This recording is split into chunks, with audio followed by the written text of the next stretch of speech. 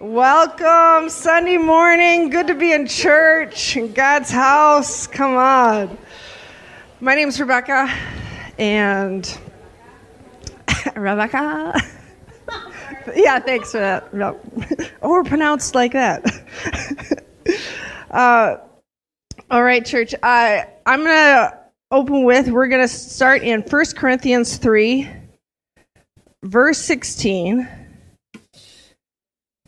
And before I forget, a reminder to silence your phone for church. Verse 16. Do you not know that you are God's temple and that God's Spirit dwells in you? And this is referring to those of us who, you have said yes to Jesus and yes to what he's done for us. And so because I want you to keep this in mind when I tell this story. So the Spirit of the living God lives in us. Amen. I also want to turn to Matthew 14. Thank you, Jesus. And this is in verse 14. This is Jesus. When he went ashore, he saw a great crowd, and he had compassion on them and healed their sick. He had compassion on them, okay? The compassion that he had caused him to respond to what was going on in their lives, right? And for those of you who don't know, I work as a nurse by trade, and the area in which I work in, sometimes I see people on a regular basis, and they are not always doing well. And this particular patient, not the first time that I had interacted with this patient, okay? So I'm seeing this patient on a regular basis, and this particular day, I'm getting this patient settled, and could tell that he was in pain. And I am telling you, so just within me, and this doesn't always happen, it was like, oh Jesus, do something for him. Like that's kind of what just, the ache of my heart. And then the Holy Spirit said, yeah, you pray for him.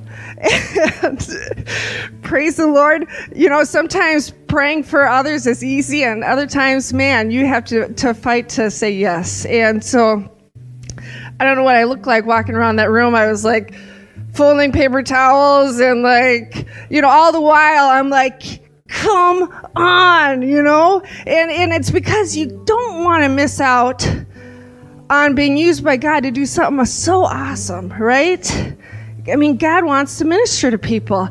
And so, all those thoughts of what is God going to ask me to pray for? Right? Do I have the faith for that? Is he going to actually pray for healing, or am I praying for something else? What is God wanting to do here? And so all questions aside, it's obedience. What did God ask me to do? He's asked me to pray. And so I finally, asked the man, can I pray for you? And he said, absolutely. And praise the Lord, I got to pray, and I believe that God ministered and met that man in that moment. And I say that to say of what that looks like sometimes when God's leading you to do something, right? So it was not first God saying pray for that man. It was the Spirit of the living God, that compassion, just being wanting to meet that person's need. So church, I just want you to those times of being like, God, use me, be ready for him to do that. Amen. Amen. Church, stand with me. Thank you, Father. Thank you, Lord. I thank you. Father, for this morning. I thank you, Father. We get to glorify and honor your name. Father, I thank you for your Spirit, Father, dwelling in us. Thank you for leading us by your compassion, Father, and responding. Thank you, Jesus. In Jesus' name, amen. I don't want us to lose sight that our God is the God of the impossible. You know, He's the God of the impossible. We go along through life and we try to figure things out. You know, if we just do this, this will work. If we just do that, this will work. Well, my God is the God of the impossible. That's what He says. He says, the God of the impossible. He says, I will restore your families. I will restore those who are walking away. We don't know how it's going to work out. And I myself, I got my own kids out and about, and I tend to give up. It's just a lot easier. It's just easier to give up. But my wife won't let me. But anyway, our God is the God of the impossible. He's the healer of our bodies. He's the healer of our bodies. He forgives our sins. He restores us. He puts us, we're seated with Christ in heavenly places. We don't need to fear. We can be at peace. We don't need to fear. But our God is the God of the impossible. You know, we trust Him. We trust Him. Lord, raise our faith. Raise our faith, Lord, our faith level to believe You, to believe Your word, so that Your word, Lord, is more real than anything we see or hear. That Your word is real to us. And You are the God of the impossible. We trust You in that vein. In Jesus' name. That word exalt, if you know what that word means to think very highly or speak very highly of someone or something. What that's saying is that we're going to exalt God above stuff. We're going to think more highly of God, more highly of Him than the things that are around us. And this ties in directly in what Jim was sharing, is that whatever problems you're dealing with, God, the God of the impossible, the God who's able to do the impossible, is higher than those problems. But we have to exalt Him in our minds, in our thoughts, in our words, than the things that are happening around us, whatever that may be. If it's family problems, you know, you can talk family problems to death, you know. You can complain about people all day long. You can whine about it. You can complain about it. But all you're doing is you're exalting the problem. And you're saying, well, it's impossible. It can't happen. It can't be fixed. It can't be sorted out. But the thing is, we're supposed to exalt God, that He is the God of impossible. So it's possible. It's more than possible for Him to fix things. We talked about that last week. And I even went back, it's in Proverbs, is that verse that says, for those who seek God, who walk with God, He'll make even your enemies love you. Not just like you, but love you. That's impossible, you would think, but it's not. You know, we can complain and whine about our physical ailments, whatever it may be. And we, you know, and you talk to some people, and I'm not in any way, shape, or form, man, praise God for doctors. But doctors, they'll tell you the worst case scenario every single time. And why is that? Because they have to cover themselves. That they didn't give you more hope than they dare give you without being sued. So they'll tell you about everything. They'll tell you how bad it's going to be, and it's going to be forever. It's going to get worse, and it's good. But what they're doing is they're exalting that problem. We have an impossible working God. That's why when Jesus taught His disciples to pray, He said, "Hallowed be Thy name." Now there's a lot packed into that phrase. What He's saying is, praise God for His name. Praise His name. Pray, and what's His name? He says He is Jehovah Rapha. What is Jehovah Rapha? Our healer. He's Jehovah Jireh. It's His name. What's Jehovah Jireh? He is our provider. He's Jehovah Sitkanu. I have no idea. If somebody here knows what that is. But there's the names. We exalt Him. We say, God, you are our provider. It doesn't matter what happened at work last week. It doesn't matter how much I get paid. It doesn't matter how much you get paid. God is able to meet your needs exceedingly abundantly, more than you could ever hope, think, or ask. Doesn't matter how much things cost. Saw an article this week where groceries across the country are just, crazy high. See, what I'm doing is, as I'm saying those words even, it's exalting that problem. But here's the deal. Our God is more than able. I have never seen the righteous forsaken, nor their children begging for bread. We exalt His name. I exalt thee. We're going to sing that. Just have them sing that real quick, just the chorus part. And I want you to exalt Him. Exalt His name, whatever problem you're dealing with. And anybody, raise your hand if you are dealing with no problems, no situations, no opportunity. There's nothing going on that you don't, you're not believing God for something. Raise your hand. Thank you. Now, whatever that is, this morning, I want you to declare that you're going to exalt Him over that thing. Hallelujah. Father, we do speak highly of you. We speak more highly of you than our problems. We speak more highly of you than our situations. We speak more highly of you than the diagnosis. We speak more highly of you than the prognosis. Thank you, Lord. You are your name. You are higher than everything. And we exalt you, Lord. We lift you up higher and higher in our own hearts, in our own minds, and with our words. We exalt you in Jesus' name. Hallelujah. Turn with me, if you would, to 1 Corinthians chapter 2. 1 Corinthians chapter 2, beginning with verse 9, says, "But as it is written, what no eye has seen, nor ear heard, nor the heart of man imagined, what God has prepared for those who love Him." Anybody here this morning love Him? Well, thank you. I know. It's winter. It's morning. I know. Is there anybody here who loves Him?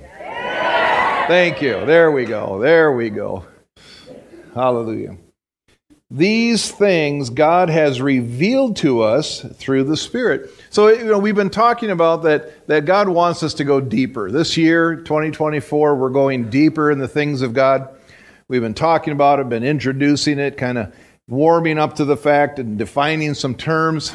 And it says kind of two things here in these two verses. First of all, it says, no eye has seen, no ear has heard, no mind has conceived what God has planned for those. And then the next verse it says, but He's revealed them to us in the Spirit. So here's the deal. He's not holding a carrot out in front of us and wanting us to follow the carrot without ever reaching the carrot. That is cruel. That's mean. If God wants you to know Him more, but never lets you actually know Him more, He'd be wrong, wouldn't He?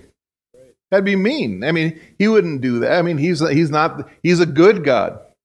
So here it says, these things God has revealed to us through the Spirit. For the Spirit searches everything, even the depths of God. The thing is, He has revealed them. We're in the process of revealing Himself to us, revealing the deeper things, the deep things of Him. The thing is, He's constantly doing it. We just have to receive. That's a good way. Participate. Join in. Follow. I mean, we have to be we have to be participants in this. We don't just sit back in our lazy boys, even though I love to sit back in my lazy boy. Yesterday I did way too much of that. There was football on. So you got to just sit back and, okay, God, show me yourself. Show me who you are. Teach me something.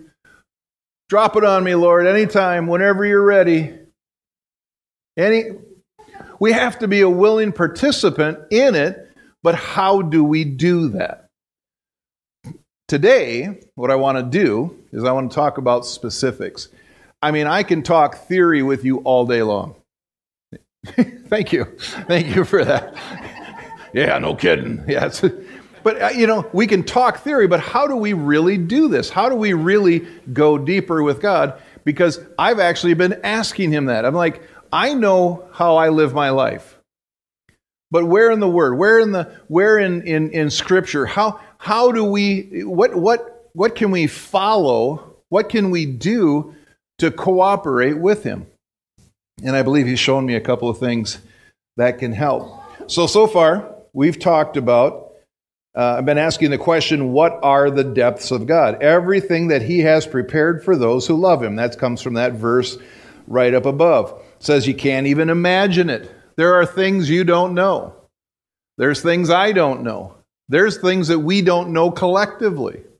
There's things we can't even imagine the depths of the fullness of God yet. And I don't know that we ever will understand it. So how do we find out? First of all, we talked about we have to make a choice to turn aside.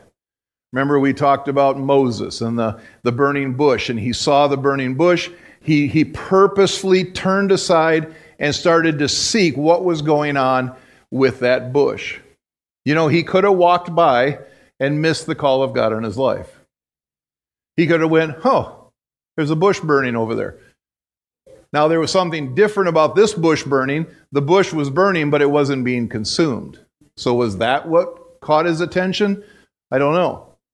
But he knew something was going on. His attention was drawn to this opportunity, and he wanted to figure out what was going on. The other story we talked about was Peter as Jesus was walking on the water. It says that Jesus would have walked right by them. Said he would have just kept right on going had not Peter called out, "Lord, is that you? If it's you, call me to you, call me onto you." And what did he do? He stepped out on the water, walked on water, as Jesus was walking on the water. But he had to purposefully make a decision. And that's one of the things we've been talking about for a couple of weeks is purposefully deciding, okay, God, I'm in. I don't know what it means yet. I don't know all of what it means. And I'll tell you, after 50-some years, I don't know all of what it means. I'm still seeking too. I'm still going deeper with him. Now, I might even share this week, the Lord is dealing with me on a thing and taking me deeper into an area that I wouldn't have done myself. I wouldn't have done this. So we have to purposefully decide to turn aside, or we have to decide to turn aside. Then, last week we talked about forgetting what is behind. If you always are looking backwards, if you're always looking at how you screwed up last year, how you screwed up as a 12-year-old, how the mistakes you made here, the mistakes you made there, the things, where would you be? Where would you be had you never made any mistakes? We said, at the right hand of the Father. Jesus didn't make any mistakes. You're not him. You've made mistakes. We all have. We need to forget about that, though. Not forget about it like, well, in a flippant manner. No, just saying, I'm not going to sit and dwell on that. If I dwell on those mistakes, I'm exalting those mistakes, aren't I? And it doesn't solve anything. It doesn't help anything. There's a verse in Corinthians that says, casting off those things that so easily beset us. Are there memories in your past, things that have happened in your past? Maybe you're the only one that knows about them. I can guarantee you there's things that when I say this right now, there's things in your past, decisions you made, things you did, you're the only one who knows that it happened. And many times you regret that. I have regrets, or I could have regrets. But God has healed me in so many areas. There was one time, there was a whole, trust me, there were bucket loads and wheelbarrow loads and wagon loads of regrets. And the Lord dealt with me one night in a church service. Somebody prayed for me. It was one of those times when when somebody prayed for me, and literally just waves of love, waves of forgiveness, waves of healing took place. And I still remember. I mean, I don't fall down much. I don't fall down much in the spirit. I mean, if somebody lays hands on me, I mean, it has to be God. And I'm laying on the floor that night. Somebody laid hands on me. I'm on the floor. And all of a sudden, I would remember one of those regrets, and just a wave of love would flow over me. And it was gone. Wow. I can't remember some of that stuff now. Praise God for that. Then there's other things that I do remember. What's up with that? So I don't understand all of it, but here's the deal. There's so much that He'll heal you from, but there's some of it you just have to go, you know what? It's under the blood. That's under the blood. I can't fix that now. I can't change it. I can't go back to. I won't go back to it. You just have to decide to leave it in the past. And we talked about that last week, that we need to forgive ourselves and move forward. Praise God. Forgetting those things that are behind. But then what we need to do in those same verses that we read is press on. Press on to the higher calling. Press into Him. So how do we press in? That's what I want to talk about today, is pressing into Him. What does that mean? What does it mean to press into God? There's verses all over the Bible. We'll hit them at times. But there's other things I want to cover first that lays a groundwork for this. One of the things that as I've been meditating on this throughout the weeks, this came to me this week. As I don't remember what I was doing, but I'm meditating on this. I'm praying about this, and I'm asking God. I'm literally saying, Lord, I want to help people. I want to help people. So what does it mean to go deeper with you? What does it mean to go deeper? And we've used the analogy of the swimming pool, haven't we? Many people have, not only myself. During the week devoted, different ones use the analogy of the swimming pool, and that analogy came back to me, and I started writing. I started writing these things down, and it's actually going to be up on the screen because I believe it'll help you. So the swimming pool has three areas. Think of it as three areas. There's the shallow end, the middle area, and the deep end. Amen? So the shallow end, these four words came to me: seeker, attender, convert, and follower.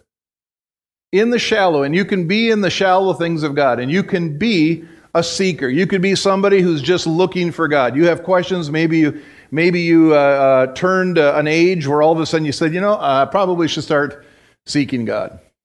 I'm getting close to that age, whatever that age. Or you have children. I have so many people that have told me it's time for us to get back into church. My kids are getting to an age where they need to be in church. Well, they should. We should always be in fellowship. We should always be in relationship. But a seeker is somebody going, okay, I want to know more about God. Not sure I'm going to sign up for this thing yet, but I want to seek Him. I want to follow. I want to at least figure this out a little bit. A seeker, you can be a seeker and be in the pool, or standing on the beach anyway. You're standing on the beach. You're looking. Maybe you're dipping your toe in. But you haven't decided to jump in yet. That's okay. Keep seeking. I remember there's Kenneth Hagin used to say, you keep messing around on a slippery creek bed, pretty soon you're going to fall in. It's a good thing. Keep hanging around. It's a good thing. So seeker. You can be an attender. You can come to church all the time even. You can come week after week after week. Now here's the deal. Years ago, I was in a church, and I was preaching. I was actually speaking, and the Lord told me to give an altar call. And I looked around the room, and I went, I know everybody here in that meeting. And I looked around, I know everybody there, and I said, Lord, why would you have me give an altar call? I know everybody here. They come to church all the time. And the Holy Spirit says, are you sure they're Christians? You can show up for church every week. But are you a believer? Are you in the family? Are you saved? Man, I'm telling you, we went on a mission trip. We went on a mission trip in 1999. Went to Belarus. Started pulling the team together. I can't remember how many people we brought on that team. There's a bunch of people. We went over there, and this woman who was had been a part of our church for 3 years. She had been there for 3 years, maybe it was 3 or 4 years. She goes, hey, I'd love to be on the team. We said, well, that'd be awesome. Why don't you come and be a part of the team? So she did. She came and was a part of our team. I had seen her there in church week after week after week after week for 4 years. She would stand and she would raise her hands and sing. Praise the Lord. Glory to God. She would sing. She came on the mission trip. We're in Belarus the very first night, and the speaker got up and was giving a salvation message. He said, there is no other name under heaven by which men might be saved. You must be born again. You will not see the kingdom of God unless you're born again. Jesus is the only way. He's the only name. You must be born. You must receive Him. You must accept. You must repent of your sins and accept Him as Lord and Savior. And there is no other way. People came forward and got saved. We got back to the hotel room that night. Hotel rooms. Knock on my door. It's this woman. She goes, I need to talk to you. And I said, sure, what's up? And she goes, you know, that whole thing, what he was saying about that Jesus is the only way, well, I don't believe that. I went, I thought she was kidding. I thought she had to be kidding. I said, pardon me? I said, what do you mean? She goes, no, I don't believe that at all. She goes, I'm starting to think you guys are a cult. And I went, really? I said, what do you believe? She goes, I believe there's many ways to get to God. I've just decided that I'm just choosing to go this direction. She goes, I believe there's all kinds. You can get to God through Buddhism. You can get through God through blah, blah, blah, blah, blah, blah, blah, blah. I went, ma'am, I said, you're wrong. I love you, but you're wrong. The Bible says. And she goes, well, whatever. There's a lot of script. There's a lot of religious books out there. And I said, okay, this woman had been in our church for 3 or 4 years. I had seen her over and over, and she had raised her hands. I don't take anything for granted anymore. I'm not sure you're all saved. That was a joke. But you can be in church all the time. I mean, a regular attender, and it means absolutely nothing unless you go deeper. But you can be here. You can be in church. You can be attending all you want. And that's very shallow. And you can even be a convert. You can decide, yes, I'm going to accept what Jesus Christ has done on the cross for me. I'm going to receive that forgiveness, that free gift of eternal life. I repent of my sins. I even say, Lord, you're the Lord of my life. Jesus Christ is the Lord of my life from this day forward. You can be a convert in the family of God and still be in the shallow end.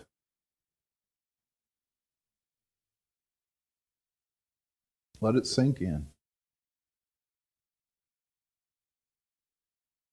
You can say all the right things. You can even say the right things.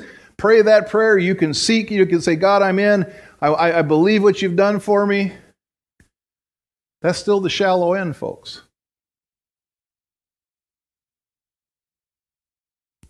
You can even be a follower. You can follow the things of God to try to improve your life, to try to make your life better, to try to, stop making all the stupid mistakes. You can be a follower. But I'm going to let you know there's a much deeper relationship with God. Middle end. The middle. A regular attender. You can even be a participator. Participator. What's a participator? You do something. You help out.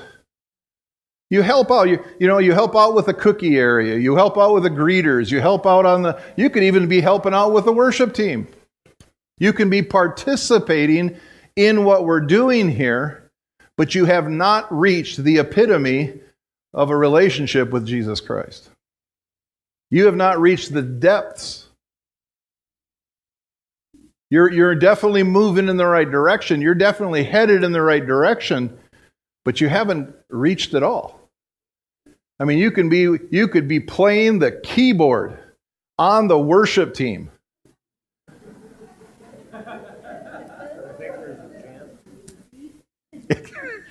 Jamie's getting nervous already.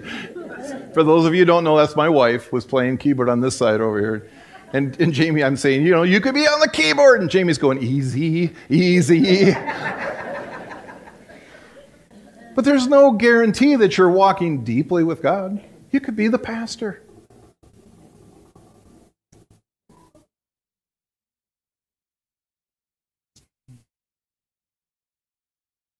I meet pastors. I meet too many pastors who are pastors, who've been to Bible school, they've been to seminary, they can quote scriptures, they can do the stuff. And they're not going deep in the deep things of God. I'll be honest with you. There have been times when I've just kind of, you know what, I'm good enough for right now. No, not recently. But over the last 35 years, there's been sometimes when I just get tired. And I'm like, I'm good enough for a while. Usually the Holy Spirit says, really? Really? Really? Huh. Did you know this? Oh my gosh, no.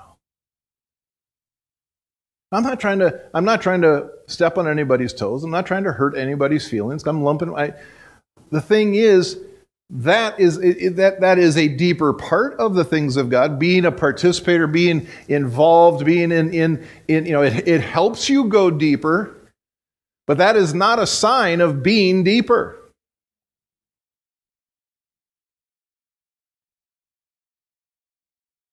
What is a sign of being deeper? And that was, that's the thing I was struggling with, is how to say it, how to describe it, how to quantify it, where it's biblical, but it also isn't just, taking some standard. Because here's the thing.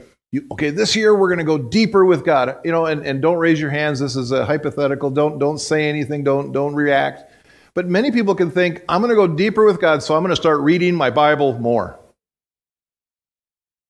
You can read your Bible more, but that doesn't mean you're going deeper with Him.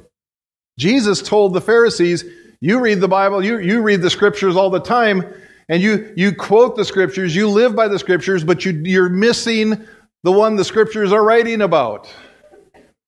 You can be in the Scriptures all the time.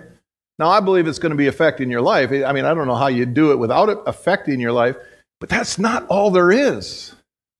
You can pray more. I'm going to read the Scriptures more. I'm going to pray more.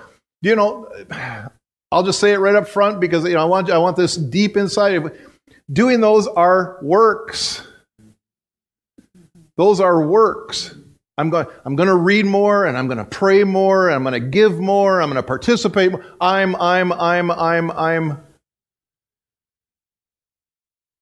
They're not bad things, but I want to go really deep. I want us all to go deep into the deep things of God. And this week, I believe the Lord showed me what it is. What is the beginning, because I don't know the depths. But I believe He showed me this week where the deep things begin. The deep things, the deep end is being a disciple.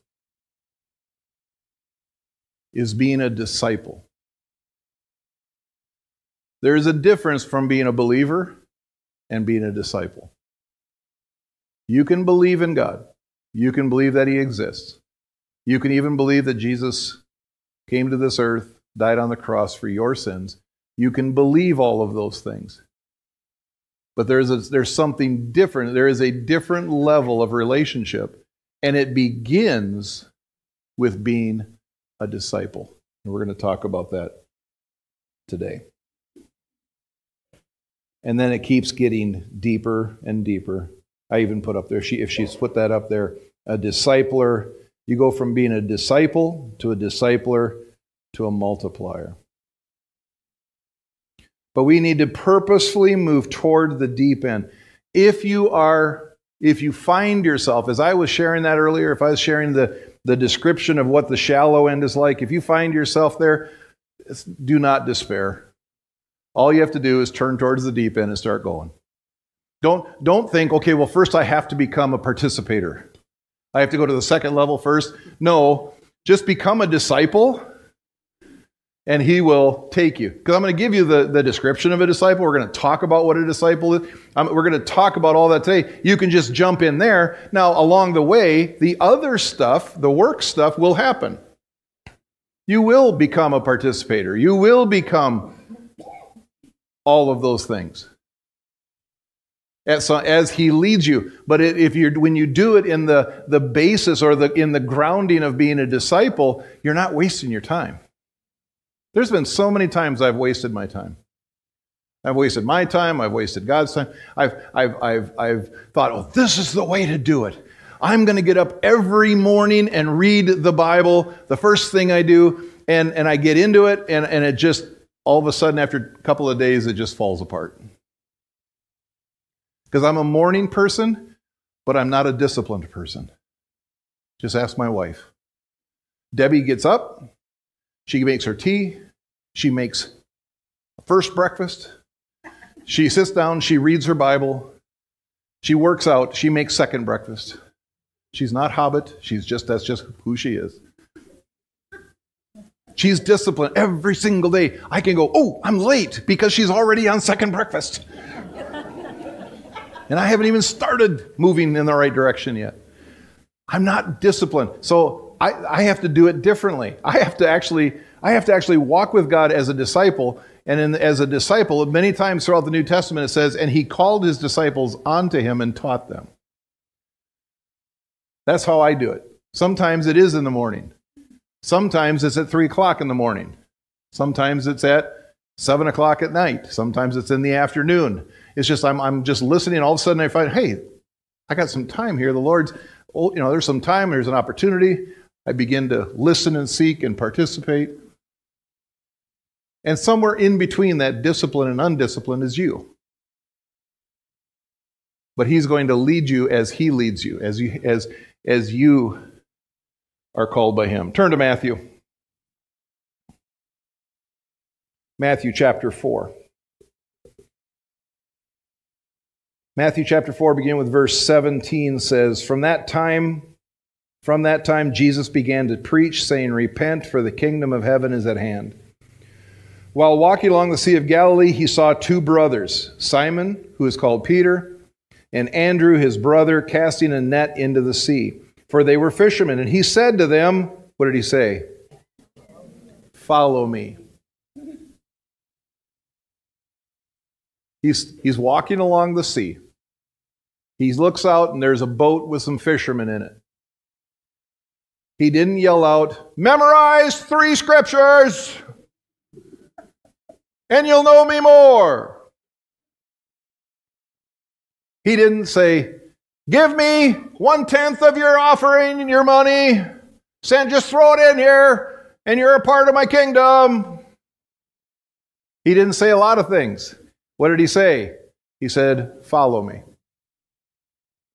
The number one description of a disciple is someone who follows someone else.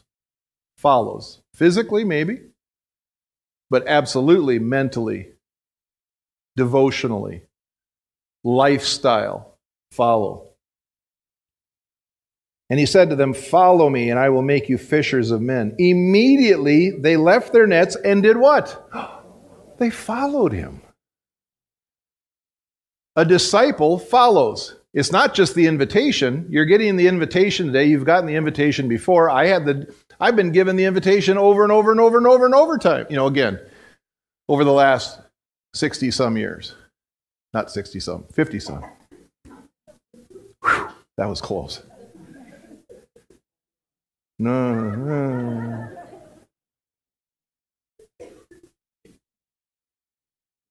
Just because you've been invited doesn't mean you are.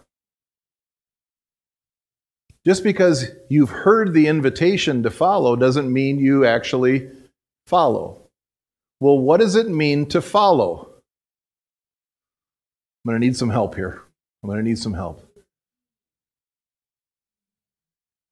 Abby, follow me. Is he following me? Is he getting closer? A little bit. You got to walk fast. I'm walking as slow as I can here. Oh, you're tired, but you did it anyway. Thank you. Everybody give him a big round of applause. I said, Abby, follow me. And he looked at me like, really? Okay. Isn't that reality? When God says, follow me, you go, really? Because you have to think, well, what is it going to cost me? What's it going to cost me to follow him?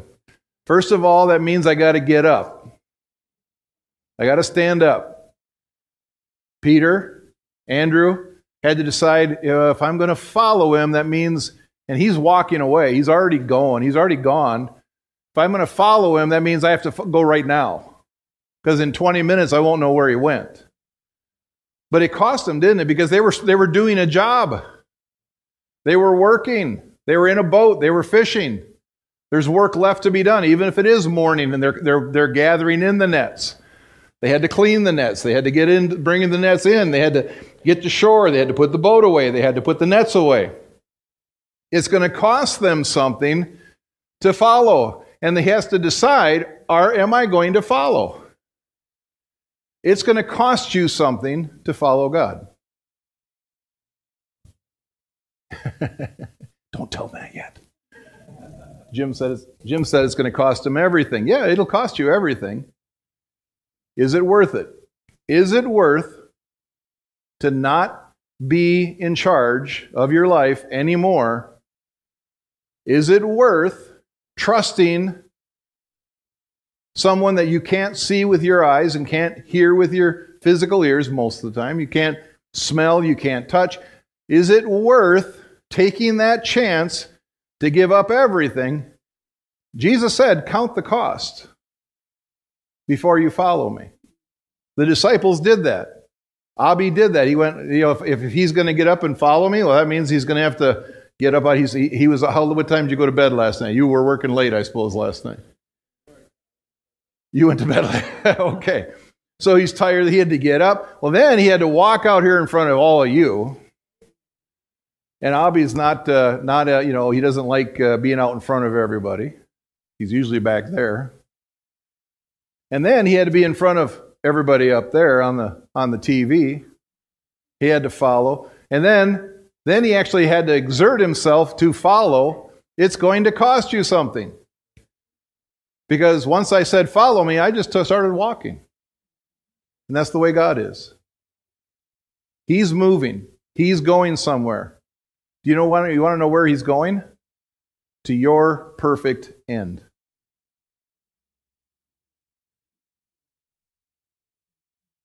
He's moving towards the fulfillment of your call, your life. He wants to lead you to somewhere that's going to bless you, but you have to decide, is it worth it? Because there may be some things you have to quit doing. There may be some things you don't have time to do anymore. There may be some things it's going to cost you something to follow him. Remember when David, when God wanted David, or when David was going to make an offering, and he said, somebody said, well, I'll give you the everything for the offering. He goes, no, I won't make an offering unto God that doesn't cost me something. That's the same way with following Jesus. It's going to cost you. There will be tests along the way. There will be things you'll start getting into it and realize, I can't do that anymore. There could be good things. I'm not talking about bad habits. Of course you should stop doing that. But I'm talking about maybe there's some good things. Maybe you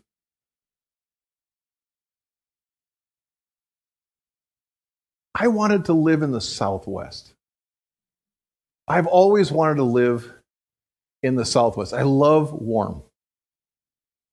I don't like cold.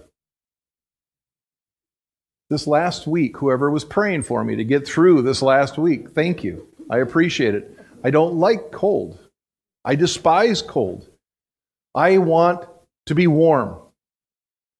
I don't like big, heavy coats. I don't like snow. I don't like ice. I don't like winter. Just being honest. I always wanted to move south. I tried so many times before and after I was married to try to figure out some way to move south. And one night, I'm a pastor here because the Lord led me in a completely different direction. I'm sitting right over there, right in that area in a prayer meeting. It must have been about 30, 40 pastors here. It was late at night. The power of God was here. The presence of God was so thick in this room, nobody spoke for about 45 minutes. Nobody moved. And it just felt like the presence of God kept getting heavier and heavier and heavier. Now, when I talk about the deep things of God, I mean, I've experienced some things. But I don't usually talk about the experiences because then people are looking for experiences rather than Jesus. I could tell you experiences. But I'm telling you this one for the reason is because that wasn't the deep thing. That was deep, but that wasn't the deepest thing that happened that night. I'm sitting over there, and then it's just the presence of God is getting heavier. What's the Jewish word? I think it's kabod. No, not kabod. It's the heaviness. The heaviness of God is just getting heavier and heavier. And I'm saying I have my eyes closed, and all of a sudden I see a vision. And my eyes are closed, but I see a vision. It was completely dark and black, and all of a sudden I saw snowflakes starting to fall. Just very lightly. Just very lightly. And then as the snowflakes fell, all of a sudden I actually could feel them on my cheek. I could feel them on my cheeks. I could feel them, and it was just drifting down, no wind, and they were just they were highlighted against the black background, and the snow's falling. And in my I said, God, that's so beautiful. And in a split moment, the Holy Spirit said, get used to it.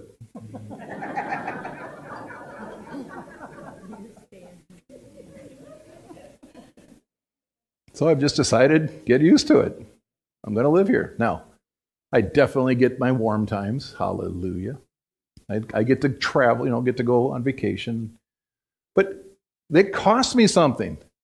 It costs me that I have to live here every day. It costs me something. I could say, forget it, and I'm moving. I'm out of here. But I'm not following him anymore, am I? I have to give up my will to follow him. A disciple doesn't decide where they're going to be. They're led. And we're expected to follow. And if he leads you somewhere and you don't want to go, deal with it. Deal with it. Get used to it. Because he knows better. Man, I'm so glad we're here. I'm so glad I'm here. I am actually more glad to be here now and doing what we're doing. This was way before what we're seeing right now, what we're experiencing. I would have missed it.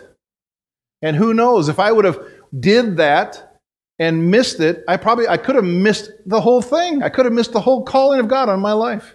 Now, would I have been blessed? Would I have gone to heaven? Yeah, probably. Yes. Yeah. But you know what I'm saying? There's more. There's more. It's going to cost you something.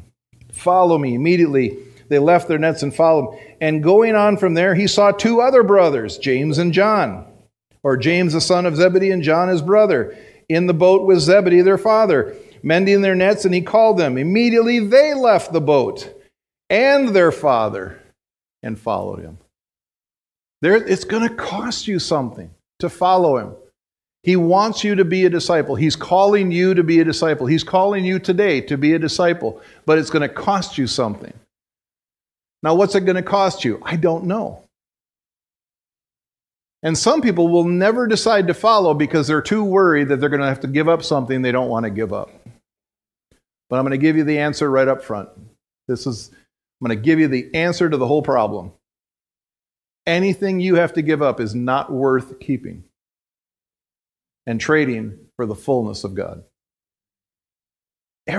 Praise God. Everything that he has given us, done for me, blessed us with. I'm amazed at how blessed we are, how blessed I am, because I just decided, you know what, I'm going to follow. It doesn't matter how weird it is, how crazy it is. It doesn't matter what it costs me. I'm in. And the more you do that, the more you take that position, the easier it becomes. You have to decide. Amen? Amen. So just put up the slide with the giving information on it. The verse I'm going to read is actually very, very, very well known. but it's not. You usually don't hear it in offering opportunities here. Proverbs chapter 3, beginning with verse 5, says, "Trust in the Lord with all your heart, and do not lean on your own understanding. In all your ways acknowledge him, and he will make straight your paths. Be not wise in your own eyes. Fear the Lord, and turn away from evil. It will be healing to your flesh and refreshment to your bones. Honor the Lord with your wealth and with your first fruits of all your produce. Then your barns will be filled with plenty, and your vats will be bursting with wine." We always, my mom even had that first few verses on there. Trust in the Lord with all your heart. Lean not on thine own understanding. In all your ways acknowledge him, and he will direct your paths. I memorized it as a kid because I would see it on the fridge every day. Or I would be concerned about something, and she'd go, "What's that verse say?" And then I would have to say it again and say it again. Oh, praise God, she did. There's been so many times where I'll be in a situation as an adult, and it's trust in the Lord with all your heart. Lean not on your own understanding. In all your ways acknowledge him. But did you know that it's tied in there with giving? For a lot of people, giving into offerings, giving a percentage of your gift or your wealth or whatever, it just seems like it's one of those things that doesn't make a lot of sense. I'm struggling. I don't have enough to pay this bill or that bill or this bill or that bill, but now God wants me to give more. He wants me to give. Yes. Because it's in doing that's part of being a disciple, is trusting him that whatever he asks you to do, and he asks us to give into the kingdom, give into people's lives, give of what we have. And what we're saying is, I trust you, God, that I don't understand how it works, and I don't understand. I can't show you the spreadsheet how when you give tithes and offerings that you have even more blessing afterwards. But I'm going to let you know it happens. It happens over and over and over and over again. Trust not in your own understanding, but lean on him. Trust in the Lord with all your heart. And we can do that with our giving. As we give towards the church, as we give towards other ministries, as we give towards RVFM, the organization that is overseeing all of the churches with the vision, as you give as the Lord leads you, you're going to be blessed. Amen? Amen. Those are the ways to give. You had plenty of time to look. If not, ask somebody. Everybody here. If you're a regular attender, you have it memorized, and you're like, how do we do this? Please stand. I'm going to have the elders come forward, be ready to pray for folks. If you have, like Sue said, if you have a desire for prayer, whatever area it is, but it's, even if it's whether you or someone you know has been had an experience where abortion was a part of your life, and healing needs to happen. It was a lie, but it's not the unforgivable sin. I can tell you that. It's not. It's not the unforgivable sin. God loves you. God loves you, and He's already forgiven you.